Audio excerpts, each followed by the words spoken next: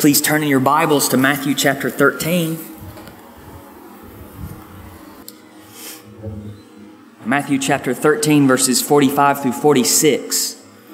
I was listening to a sermon on this passage, and I was happy. This is Brian Davis. He's a pastor at Risen Christ Fellowship, and Shylin, a pastor who was there, preached on verse 44 the week before, which was on the treasure hidden in a field, that a man out of for joy sold everything he had and bought that field. And then Brian got up, and I was like, okay, I look at what do other pastors do? Do they take a bigger text? Do they put those two together because they're sort of the same point? You know, how do they break it down? And I take other people's thoughts into consideration when I think about what we're going to do and what we're going to study. And so I was happy that Brian Davis, he got up and preached just this parable on the pearl of great price. And he got up there and he said, well, he read the text and he said, basically, the point of this week's sermon on the pearl of great price is the same point that God made in the parable last week about the treasure hidden in a field. So let us pray. It was a joke. He was saying, we're not going to have a sermon today because it's the same point last week. No, but then he preached a whole nother sermon on the pearl of great price. And that brought joy to my heart. You just can't preach enough on Jesus and how valuable he is. So we're just going to look at this one parable together. Matthew 13, 45 through 46. Jesus is speaking here, and he says again, the kingdom of heaven is like a merchant in search of fine pearls, who on finding one pearl of great value, went and sold all that he had and bought it.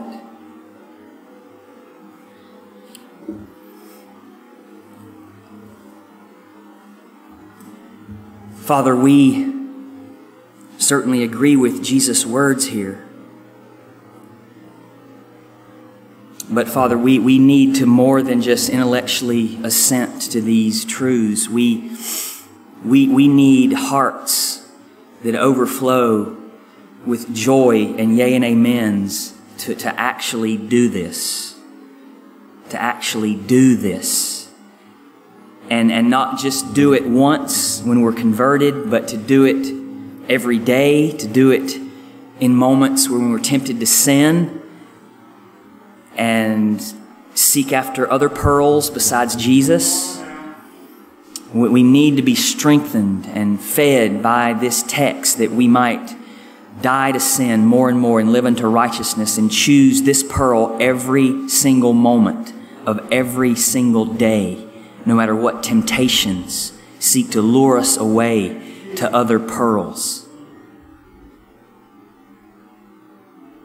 And so, Father, we ask that your Spirit would be with us, that you would strengthen us, that you would help us, that you would guide us and lead us, that you would work in us such that we always choose this pearl.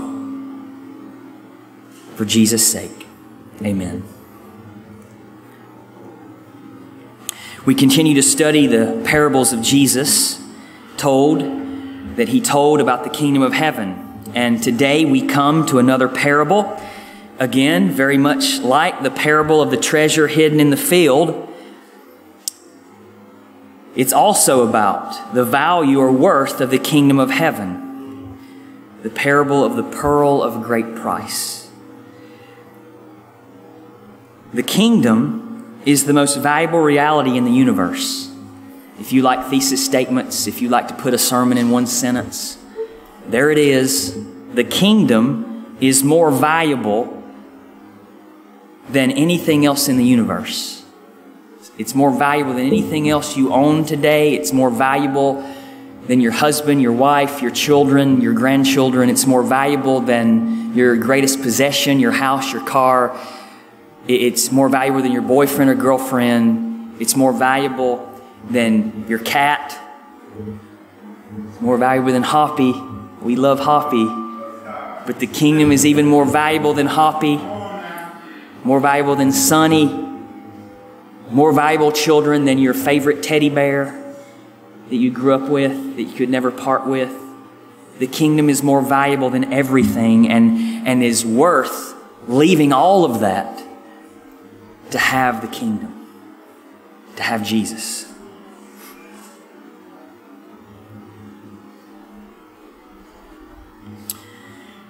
The kingdom of heaven is like a searching merchant.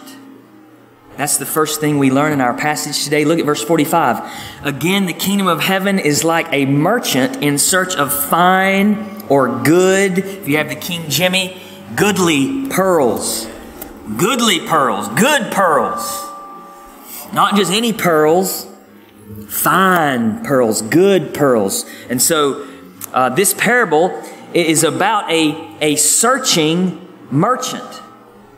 Notice in this parable, the merchant is actually searching for the treasure, the pearl, whereas in the parable of the treasure hidden in the field, the man was not searching, but just happened to find the treasure when he wasn't looking for it.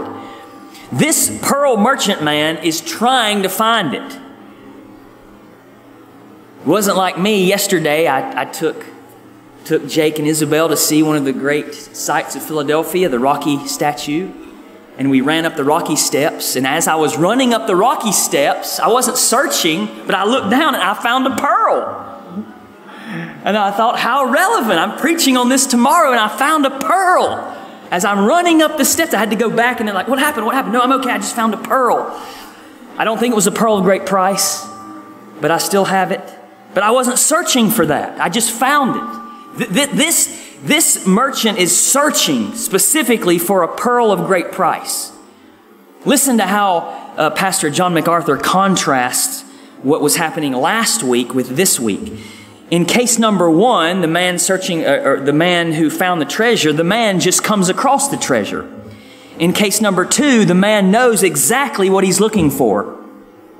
Now, even if number one was a treasure hunter, he didn't know what he was looking for. Number two did. Now, what does this tell us? Well, the man in the field most likely was not looking for treasure.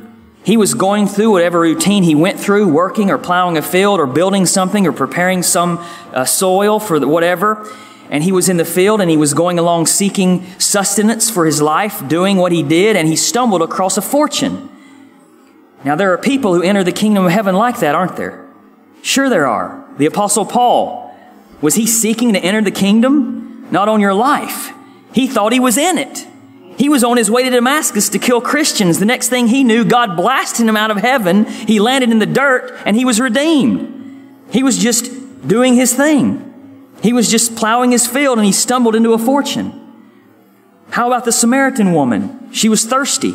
She came down to a well to get a drink of water and went home redeemed. And then there was the man born blind, and all that he really wanted out of life was to be able to see, and he went away redeemed also. And you know, there are some people who come to church to mock the preacher, and then they get saved. It reminds me of a preacher named George Whitefield, and there was a group that followed him around and mocked him, and they would mock his preaching and laugh at him as he preached the gospel and ridiculed him. And so one of the ways they would ridicule him is they would memorize his sermons, and then they would preach them in a mocking and derogatory way. And this man was once preaching one of Whitefield's sermons, mocking him. And all of a sudden, he began to be convicted by the Holy Spirit of his sin by the very words he was speaking in mockery. And he sat down and got saved. That's amazing. That's the power of the Holy Ghost. That's the power of the Holy Ghost. So you better be careful, MacArthur says. There are people who aren't particularly seeking that, but they stumble into the treasure. Charles Haddon Spurgeon, when he was young, sort of resolutely attended church because it was the right thing to do, but he didn't know Christ and he wasn't seeking Christ. He was content with his religiosity. He was only 15 years old, and one morning, it was New Year's morning, he decided it would be proper to go to church. His biographer said there was such a blizzard of snow that he was not able to reach the church that he was in the habit of attending. When I could not go further, he said, I turned down a court and came to a little primitive Methodist church. By the way, this is why in the winter when it snows, no matter how many feet it is, we still open up. We still open. Because Spurgeon's going to walk down the street and come to Alney Baptist Church and get saved. So we're never closed. This winter, no matter how bad the blizzard is, we don't close. Because Spurgeon's coming here to get saved. He went to this little primitive Methodist church, and the preacher who was to have conducted the service never got there because he was held up by the weather. And quickly, one of the officers had to be brought forward to conduct the service with a congregation of perhaps 15 people. The man, said Spurgeon, was really uneducated and unlearned. His text was, "Look unto me, all ye. Look unto me and be saved, all ye ends of the earth." And he just kept repeating it because he didn't have anything else to say. And something about young Spurgeon caught the preacher's eye. "Young man," he said suddenly, "you look very miserable. Miserable in life and miserable in death. You will be if you don't obey my text." And suddenly he literally shouted, "Young man, look to Jesus. Look, look, look." And said Spurgeon, "I looked." And then and there, the cloud was gone and the darkness rolled away. In that moment, I saw the sun. He wasn't searching for anything, but it got him anyway. He stumbled into a fortune. Few people who have ever lived here affected so many souls as Charles Haddon Spurgeon. I don't know who that uneducated guy that preached was, but he just kept repeating the text, and it was of God. I wonder if there's someone here this morning. Look unto the Lord Jesus Christ and be saved, all ye ends of the earth. Look and be saved. You see, Spurgeon wasn't searching. These biblical examples, they weren't searching. They stumbled across this fortune in Jesus. In contrast to what we're studying today, this pearl merchant, he was searching. He was searching specifically for something that he knew he was looking for, a pearl of great price. The merchant was searching for fine pearls. Pearls were very valuable in Jesus' day, even more valuable than gold. And pearls are still valuable today. I did a little research, and if you look up what's the most valuable, expensive pearl in the world, you might get something called the Beauty of Ocean pearl, which, as far as I can tell, is actually a man-made pearl.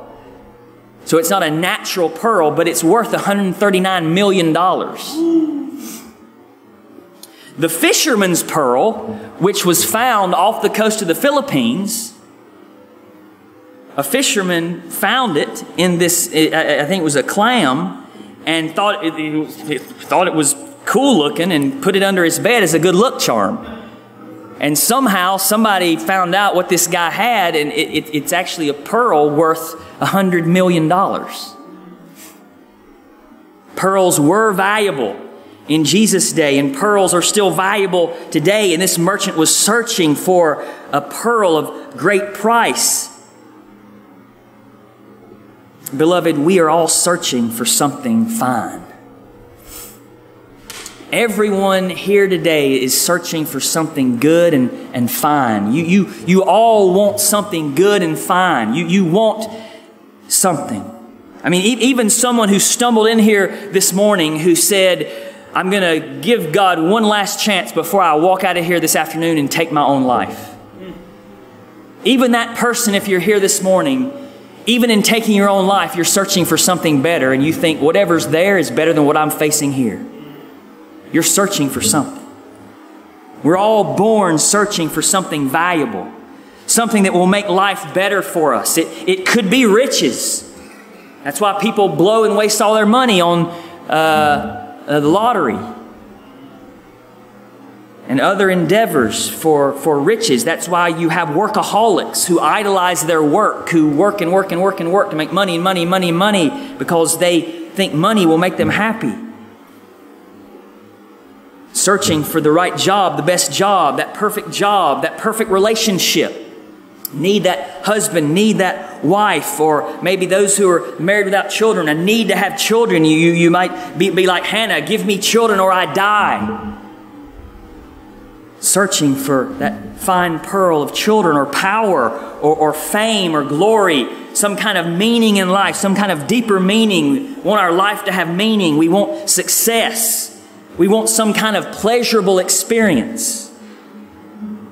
Ultimately, in all of these things, we're searching for happiness.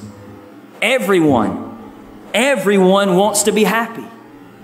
Everybody wants to be happy. As I said, that's from Blaise Pascal. Even the man who hangs himself is searching for happiness and thinks whatever is in the world after is better than what I'm facing now. We all want to be happy. I'm reading this book again by John Piper called Desiring God. If you haven't read it, I would encourage you to read it. I used to travel around with a box of them in my trunk just to give away to people. You haven't read this yet? You got to read this. If you haven't read it yet, you need to read it. And he explains a concept called Christian hedonism is a philosophy of life built on the following 5 convictions. Number 1, the longing to be happy is a universal human experience, and it is not sinful, it is good. It's not wrong that we all want to be happy. Jesus came to us in the Gospels and set before us rewards to follow Him, appealing to this desire to be happy. Don't fear him who can kill the body, but fear him who can cast both body and soul in hell. And come to me that you might not go to hell, but find everlasting happiness. If you follow me, Jesus said, yes, you might lose mother and father and wife and children in this life, but you'll have more multiplied to you through the church in this life and the life to come, eternal life. Come to me for happiness. It's not wrong to want to be happy. Number 2, Piper says, we should never try to deny or resist our longing to be happy as though it were a bad impulse. Instead, we should seek to intensify this longing and nourish it with whatever will provide the deepest and most enduring satisfaction. So this is not a bad thing to be suppressed. This is a glorious way God created us to be glutted. To be happier than you could ever be happy. To find that which will satisfy infinitely forever. 3, what is that happiness? It's not in all those things I just mentioned that we're searching for. It's not in money. It's not in relationships. It's not in people. It's not in children or grandchildren. It's not in success. It's not in even spiritual success and seeing sinners saved or seeing people grow in Christ or having a successful church, a successful business. It's not in any of those things. The deepest and most enduring happiness, Piper says, is found only in God. Not from God, but in God Himself. And that's why it's so important that you see, we don't just say seek God. You see why Piper does that? Don't just seek God. People seek God for the wrong reasons all the time. People come to church to get their blessing on this week. They come to church because what they really want is their marriage to go better. They come to church because they really want to have a better life this week. They're trying to sort of twist God's arm to give them what they really want, what their really God is, which is money, fame, glory, a husband, a wife.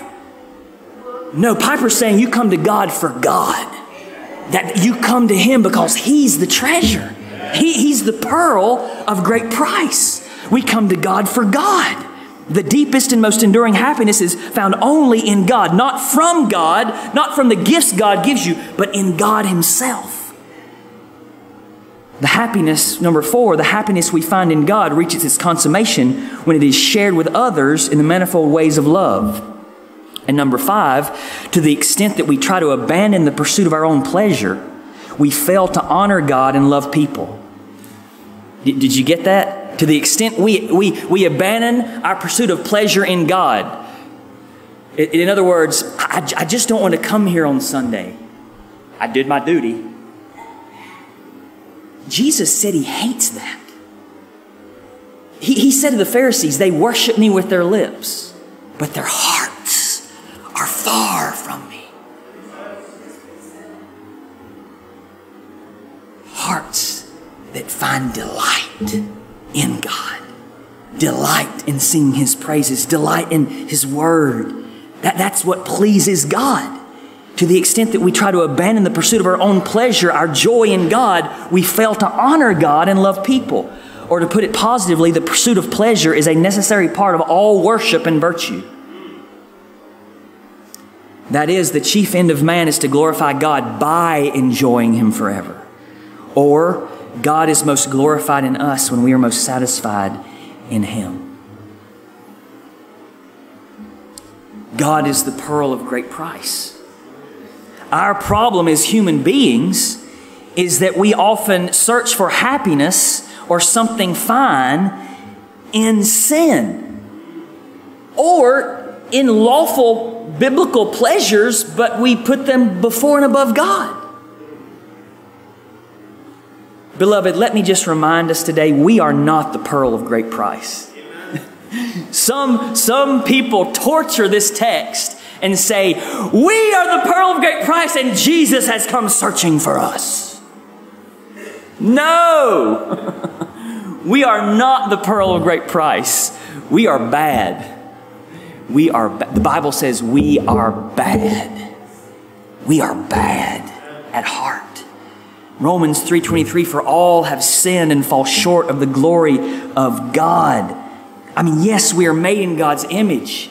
And we are the height of God's creation as creatures made in God's image. Even as fallen sinners, we are made in God's image and worthy of value and honor and dignity because we're made in God's image. Every person in the world is made in God's image and worthy of honor and value and dignity. But we have sinned against God, which makes the rebellion even worse, that we're so dignified and made in His image. It makes the rebellion even worse. We've sinned against Him. Romans 3:10-18, as it is written, none is righteous, no, not one. No one understands, no one seeks for God. All have turned aside, together they have become worthless. No one does good, not even one. Listen to this. Their throat is an open grave. Anybody ever smelt a dead body? That's some bad breath. That's some bad stinking breath. Their throat is an open grave. Whew. That's how God describes us, apart from Christ, as sinners. They use their tongues to deceive. The venom of asps is under their lips. Their mouth is full of curses and bitterness. Their feet are swift to shed blood. In their paths are ruin and misery, and the way of peace they have not known. There is no fear of God before their eyes. The Bible says sinners, apart from Christ, are dead in sin. By nature, children of wrath, like the rest of mankind. John Calvin said, we are so captivated by the allurements of the world that eternal life fades from our view. And because of our carnality, the spiritual graces of God are far from being held by us in the estimation which they deserve. And so this is the problem. Those who are in bondage to sin, those who are not born again, those who don't know God, they find their pearl of great price in all of this dung. Dung. I mean, what would you say about somebody? You're in my hometown, and you're driving with me in the car, and we go by one of those beloved cow pastures that I love the smell of because it reminds me of home, even though y'all might think it's a bad smell, but it's a good smell to me because I'm home and I smell those cow patties. And we drive past there, and somebody sees a cow making a cow patty. And he says, stop the car, stop the car. And they run out to the cow and get the patty, and they get it, and they rub it all over themselves. I love cow patties. I love this. This is amazing. And they start eating it. Oh, it's so good. What would you think about such a person? Crazy. Crazy. That's a picture of what sin is. That's a small picture because, it's worse than that because it kills you. But that's what going after sin is. It's insane for those who have eyes to see. But the world is fixated on sin to satisfy their soul. And so the world and sinners and we make idols, right? We make idols of good things even. Husbands, wives, children, grandchildren, job. It's not bad to have a job. It's a good thing. Money. It's good to have money and use it for God's glory. But we can make an idol of it. We can make idols of good things, and then there's sexual immorality. People make an idol of sex, and so they commit sexual immorality and have sex outside of marriage. You have people committing sexual immorality by men sleeping with men and women sleeping with women and homosexuality and lesbianism. You have people making idols out of their identity and think, well, I'm a woman even though I'm a man. And rebelling against God. You need to understand, friends, that's wicked and evil rebellion. God made me a man. Live as a man. That's what God said. To rebel against that is wicked. It's a sin against God. It's God murder. To say, no, God, I'm a woman when He made me a man. God hates that.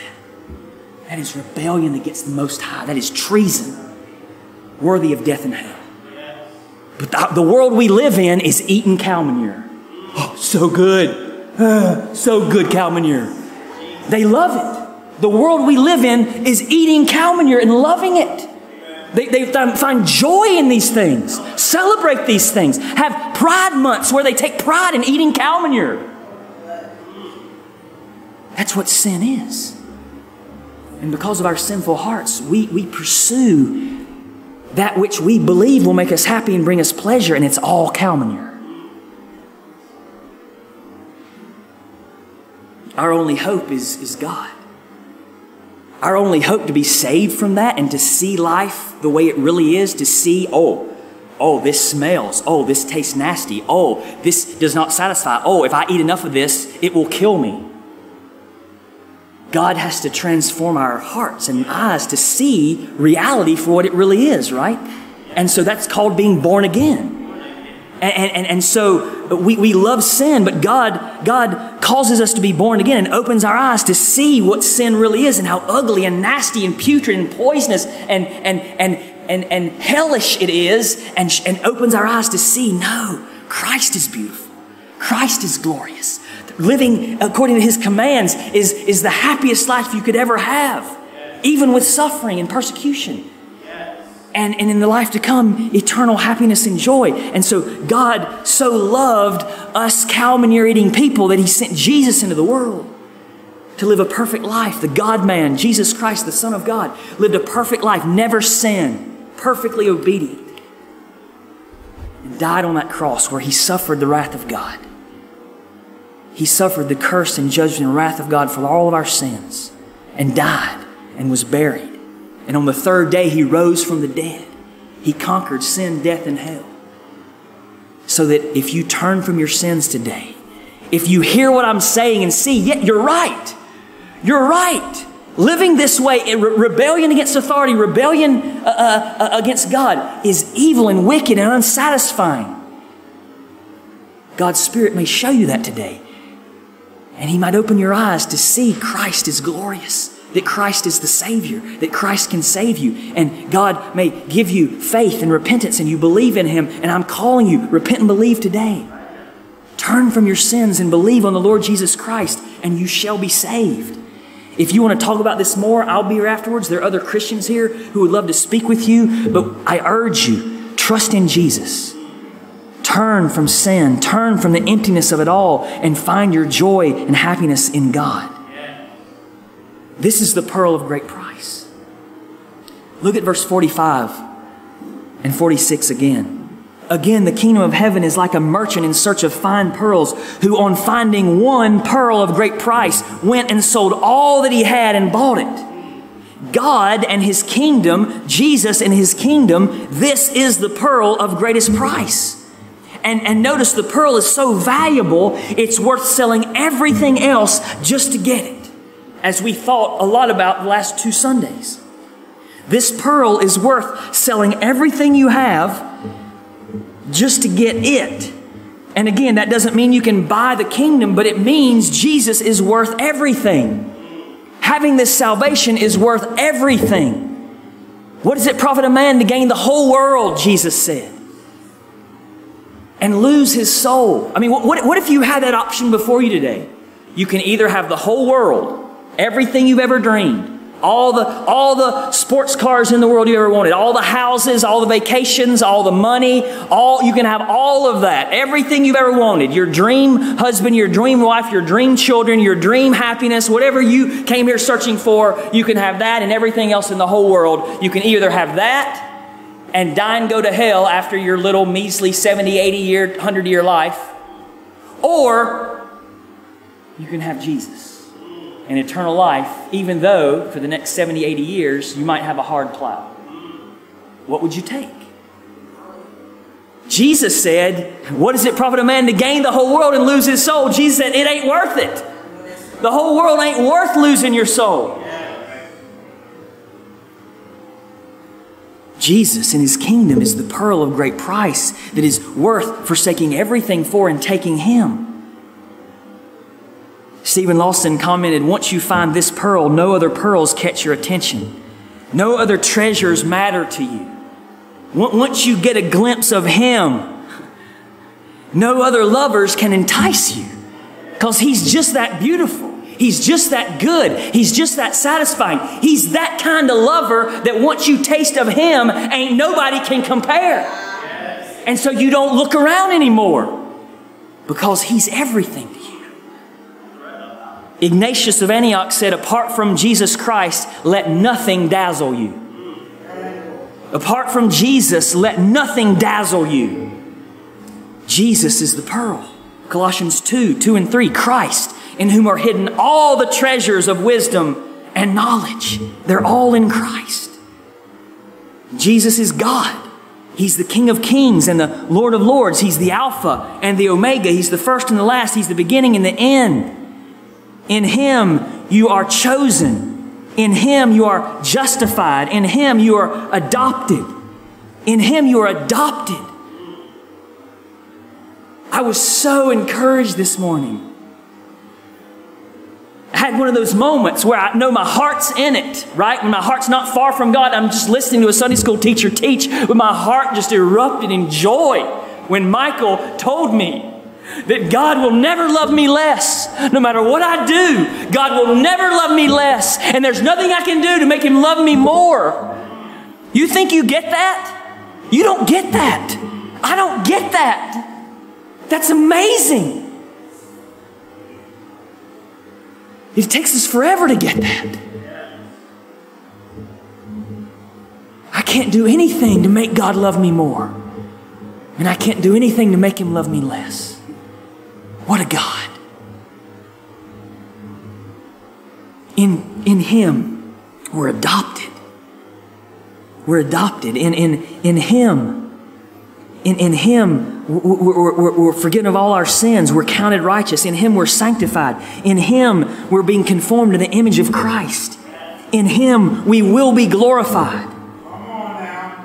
That's why it says he glorified, because it's as good as done in Romans 8. In him, you are saved and safe and satisfied. In Christ is the fullness of joy and pleasures forevermore. Jesus Christ is the pearl of great price. I was very helped and encouraged by an article I read about this called Christ, the Pearl of Great Price, written by an old author, pastor named William Nicholson. Listen to his points on Christ, the pearl of great price. Number one, pearls, as naturalists say, have a mysterious origin. So we're going to meditate a little bit now on Jesus, the pearl of great price, using Nicholson's words. Pearls, as the naturalists say, have a mysterious origin. They are the wonderful production of shellfish found chiefly in the East Indies. The shell, at a certain time of the year, opens itself and pearls form when a microscopic intruder settles inside the shell. The mollusk, being irritated by the intruder, secretes materials to cover the irritant. This secretion process is repeated many times, thus producing a pearl. So the origin and birth of Christ are wonderful and mysterious. God manifest in the flesh is the admiration of angels. A virgin, the mother of this pearl according to the flesh, being overshadowed with the Holy Spirit, travailed in birth and brought forth Christ, the pearl of great price. 2, those who would find pearls must search diligently for them and encounter many dangers by diving into the sea. Those who would find Christ, the pearl of great price, must search and seek after him diligently as for hidden treasure. They must resolve to pass through all the troubles and difficulties connected with the profession of Christ.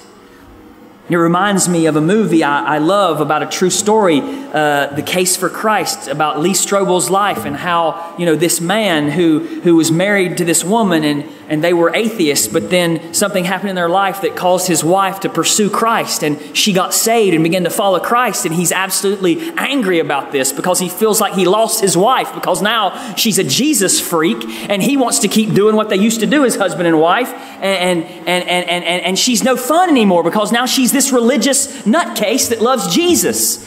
And he's mad about this, and so he goes on this journey to try and prove Christianity wrong. He's a journalist, so he does all this research on Jesus Christ and the man Jesus and the Gospels and the reliability of the Bible and the truthfulness of the resurrection. And he's going to prove her faith wrong. And guess what happens?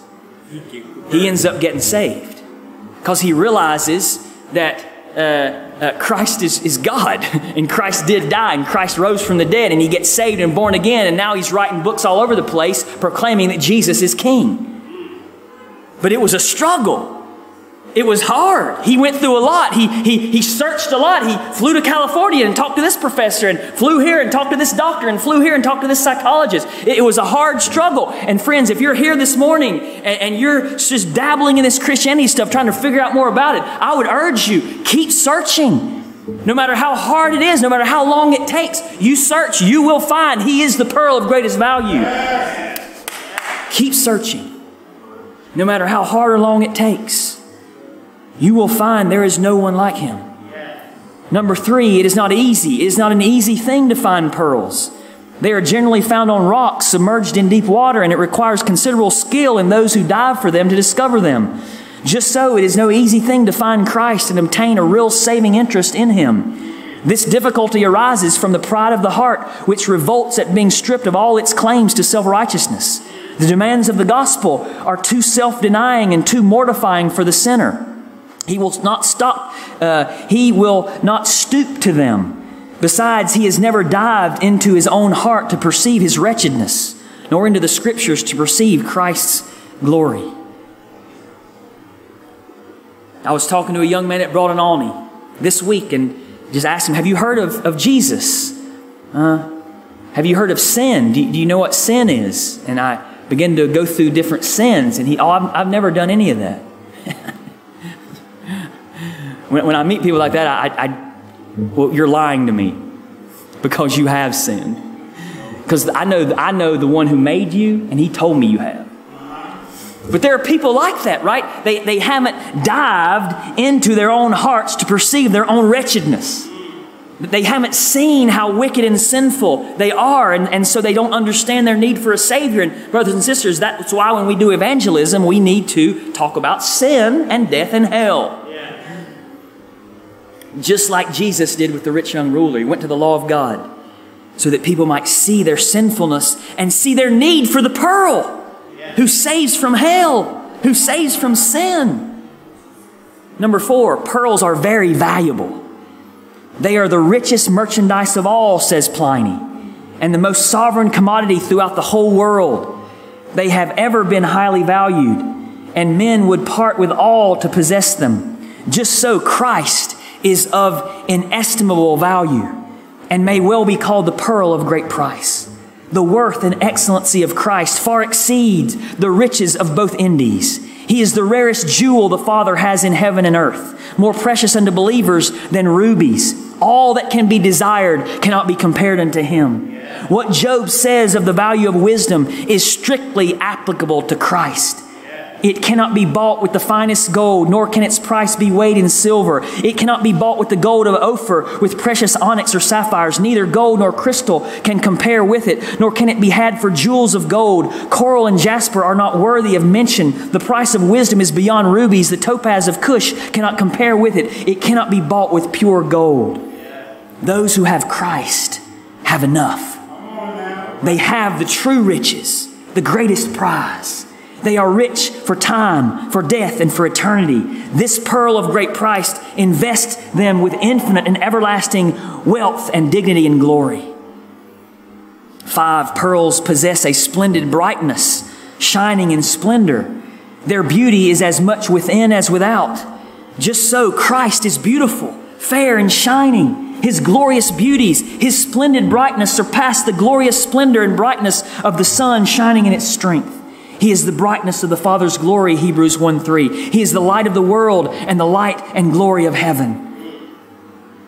As evangelist Sam Jones said in his little article, The Incomparable Christ, more than 2,000 years ago, there was a man born contrary to the laws of nature. He laid aside his purple robe for a peasant's tunic. He was rich, yet for our sake he became poor. This man lived in poverty and was raised in obscurity. He received no formal education and never possessed wealth or widespread influence. He never traveled extensively. He seldom crossed the boundary of the country in which he lived.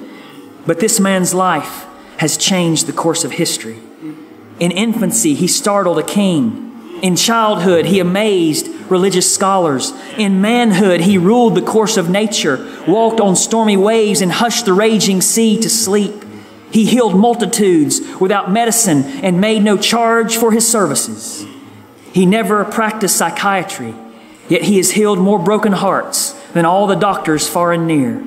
He never wrote a book while he lived in his humiliation on earth, but he inspired the book of all books, the Bible, and his life has inspired more books than any other man. He never wrote a song while he lived in his humiliation on earth, yet he has furnished the theme for more songs than all songwriters combined. He never founded a college, but all the schools put together cannot boast of having as many students.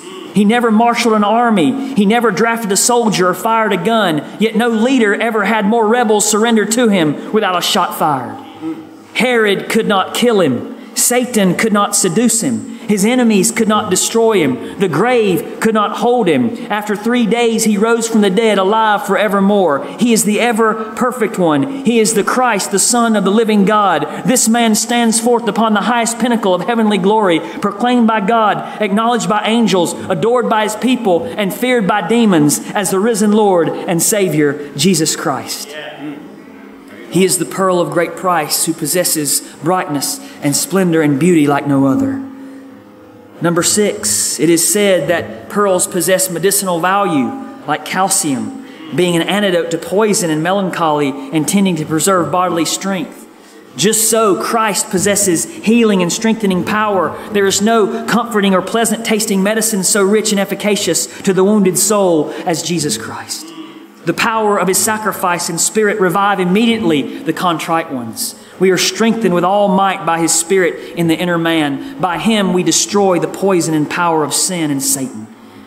Number 7, pearls are so firm, strong, and compact that fire cannot consume them, nor ordinary strength break them. Christ is called a stone, a tried stone, a sure foundation. No fire can consume him. No aesthetic infidel, no atheistic infidel or satanic power can break or injure him. The gates of hell shall not prevail against him. 8, pearls are a rich ornament, and those who bear them are accounted the honorable of mankind. Just so, Christ is the believer's richest ornament. Those who are adorned with this pearl are the most renowned and honorable ones in the world. 9, notwithstanding the excellent value of pearls, yet many are ignorant of them, and many esteem them no more than pebbles. Pigs tread them under their feet. I already made this point, but William here is telling us don't be a pig. Right? Remember Jesus said that? Don't throw your pearls before pigs. Swine tread them under their feet. The Lord Jesus Christ, though he's so precious as to be adored by saints and angels, is despised and rejected by men of the world who have their portion in this life. They see no beauty nor loveliness in him. The eyes of their understanding are darkened. And friend, I would just say that if that's you this morning, pray now. Lord, give me eyes to see. Please, please. If you're here thinking about other things, just hoping this will be over soon so you can go and get that pearl you really love, or go and do that pearlish activity that you really desire, pray now, God, give me eyes to see the value of Jesus. Please, God, Jesus is boring to me, Lord. He's nothing to me.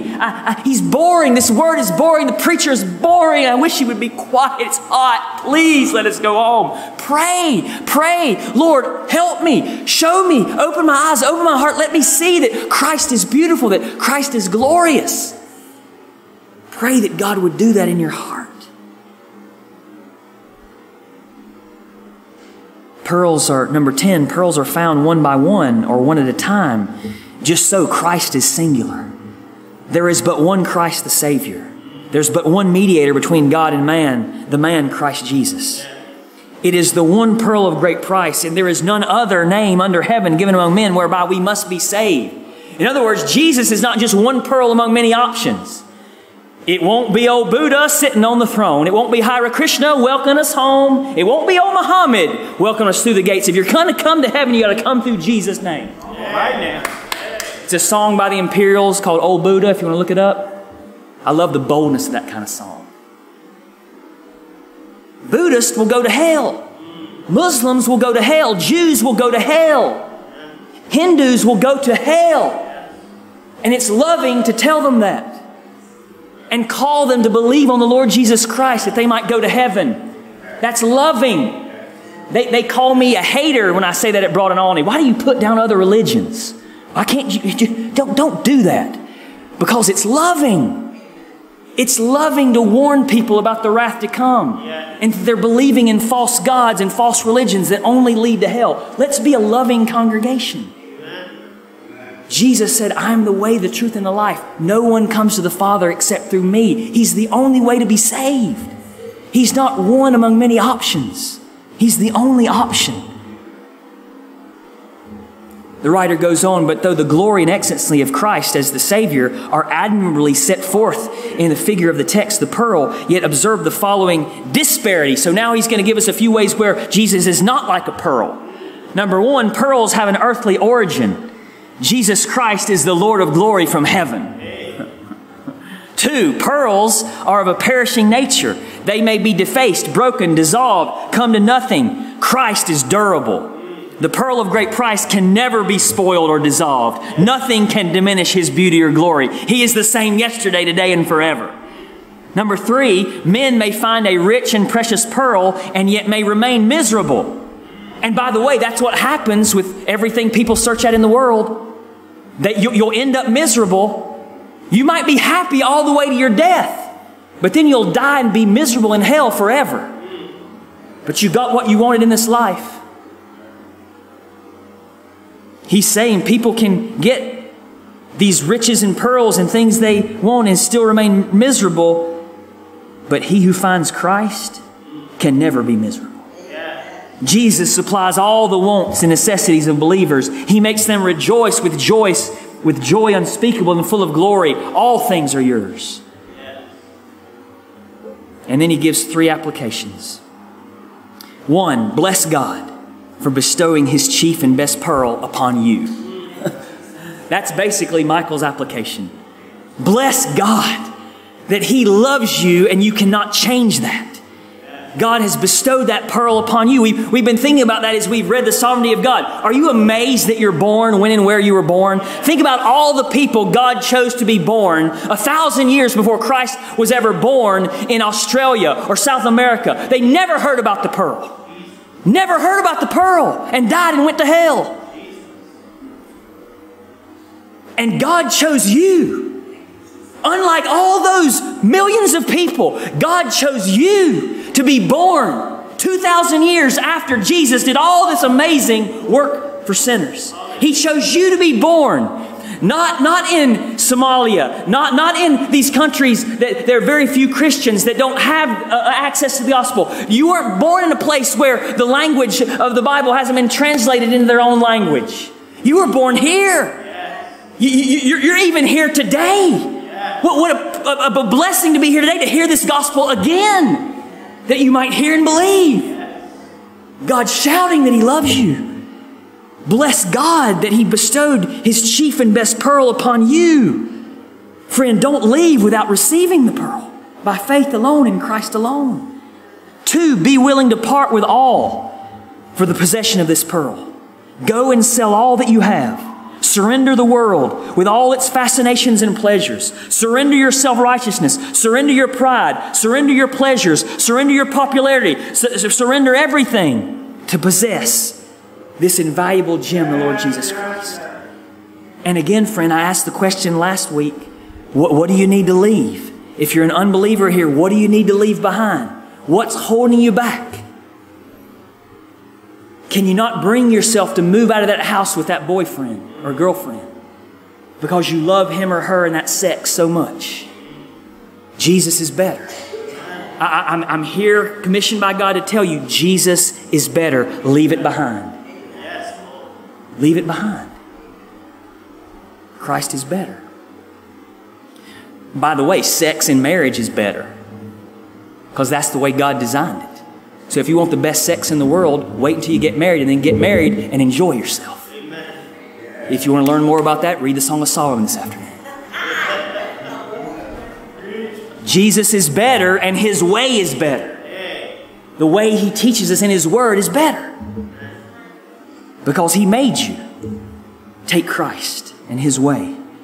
Third, He says, see the folly of those who prefer earthly vanities to Christ, the pearl of great price. Death will soon cause them to surrender all that they idolize on the earth, and then they will lack the only substantial wealth, Christ, the pearl of great price. Friend, may we flee sin. May we flee the idols of this world and take Christ as our all in all. I want to give you a few examples from the Bible. Actually, one example from the Bible and one example from church history of people who've done this. The woman, Mary, in John 12:3, we read, Mary therefore took a pound of expensive ointment made from pure nard and anointed the feet of Jesus and wiped his feet with her hair. The house was filled with the fragrance of the perfume. So Mary took this expensive ointment. I mean, this was a lot of money. And she spent it all on Jesus. David Mathis writes, here, expensive is the same word used for the one great pearl in Matthew 13. Exceedingly precious. So manifestly, uncomfortably valuable was the ointment that the disciples and chiefly Judas registered their concerns. You know, Jesus' disciples got mad about this woman doing this. So did Judas. They said, why was this ointment not sold for 300 denarii and given to the poor? A denarius was a laborer's daily wage. This ointment represented a whole year's earnings for a 6 days a week worker. Likely this was Mary's nest egg for the future. And yet, as precious as it was, she saw Jesus as more precious. She saw Him as surpassingly valuable.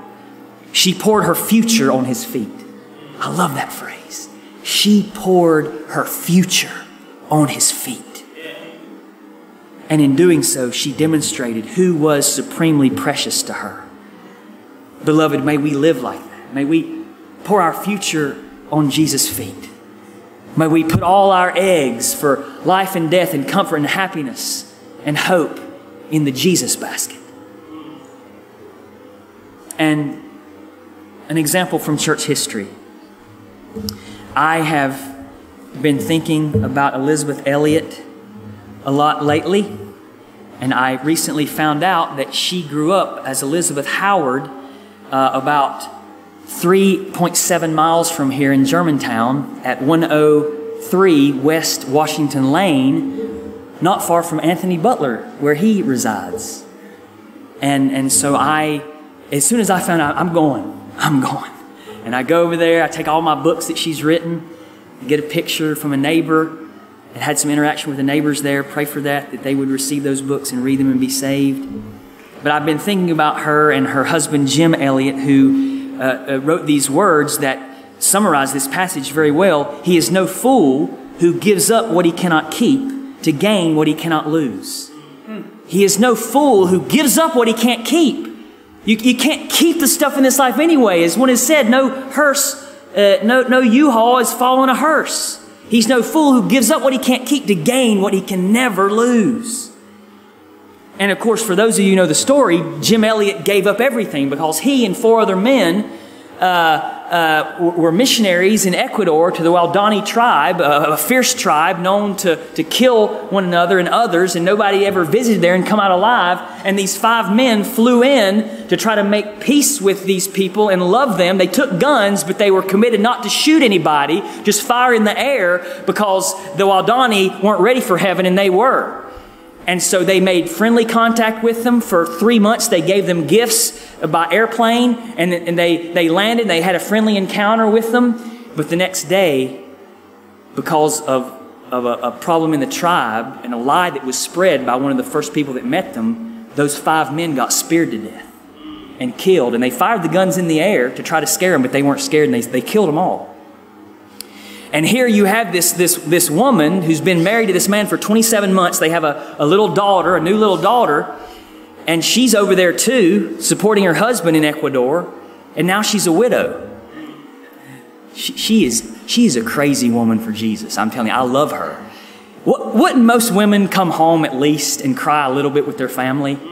She just does the next thing. That's one of her mottos, do the next thing. She stayed there. She kept being a missionary. I'm a missionary. I'm just going to stay here and do missionary work. And she did. For the next 10 years, she just stayed and kept doing the work of missions. And 2 years after her husband was killed, she got invited to come and live with the very men who killed her husband. And she took her little daughter in with her. Do they make people like that today? I mean, I want to be a person like that, but they make people like that today? She went in there and lived with them and helped lead the tribe to Jesus.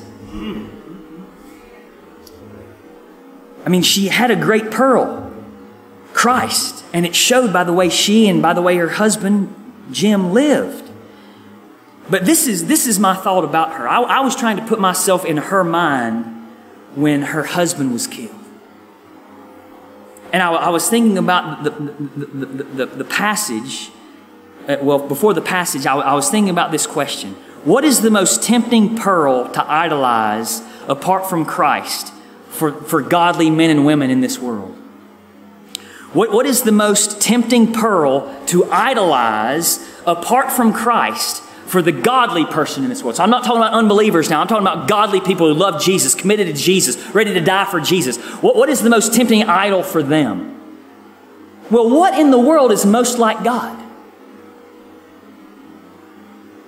You can answer from the crowd. What in the world is most like God? Phyllis? Us, people. People. We're made in God's image. We're the only thing made in God's image. So for the godly, I believe the most tempting idol is other people. Especially people you're close to. Like husband, who could get speared to death. And children.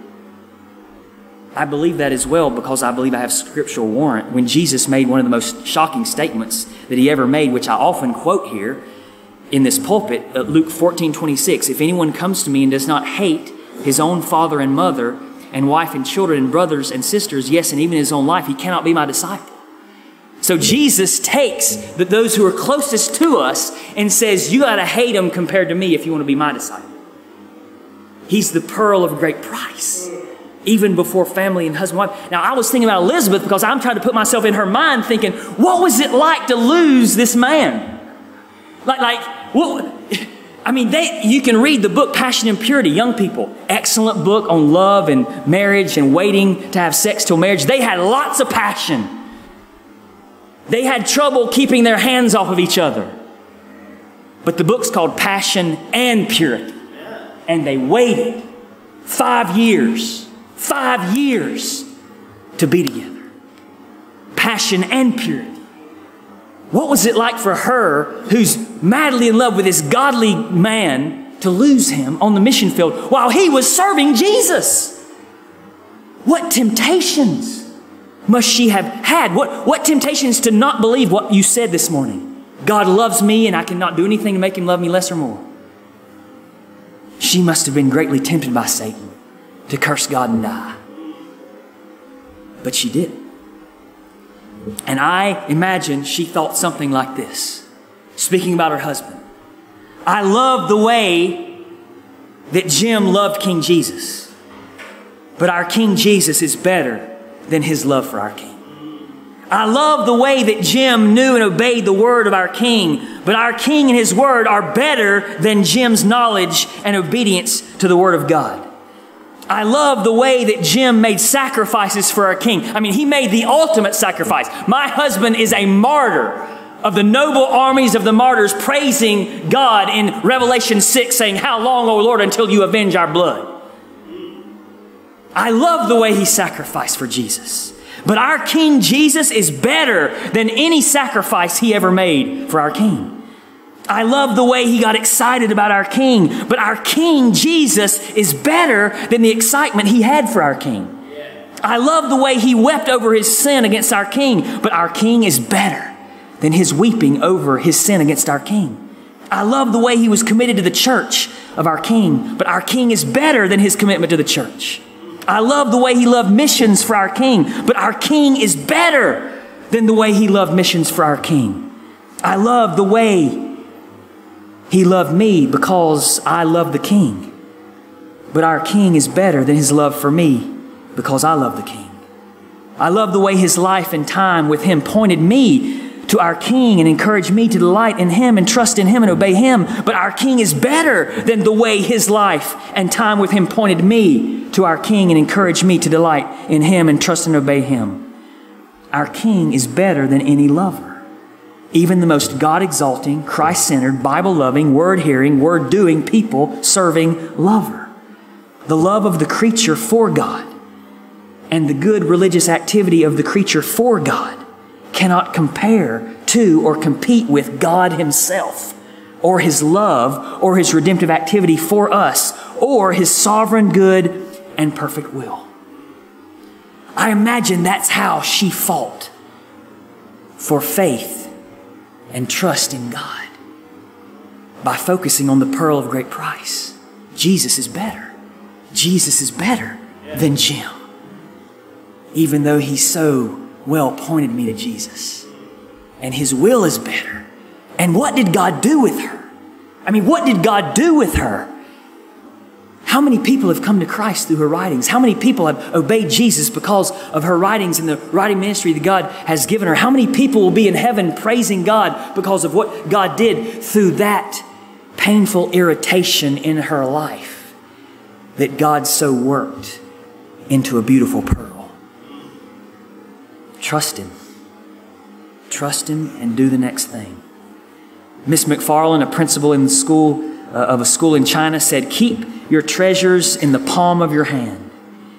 If you hold your treasure tight clenched in your fist, God may have to hurt you in order to open your fingers to take it from you. But if it is offered with an open palm of the hand, you will hardly know when it is gone."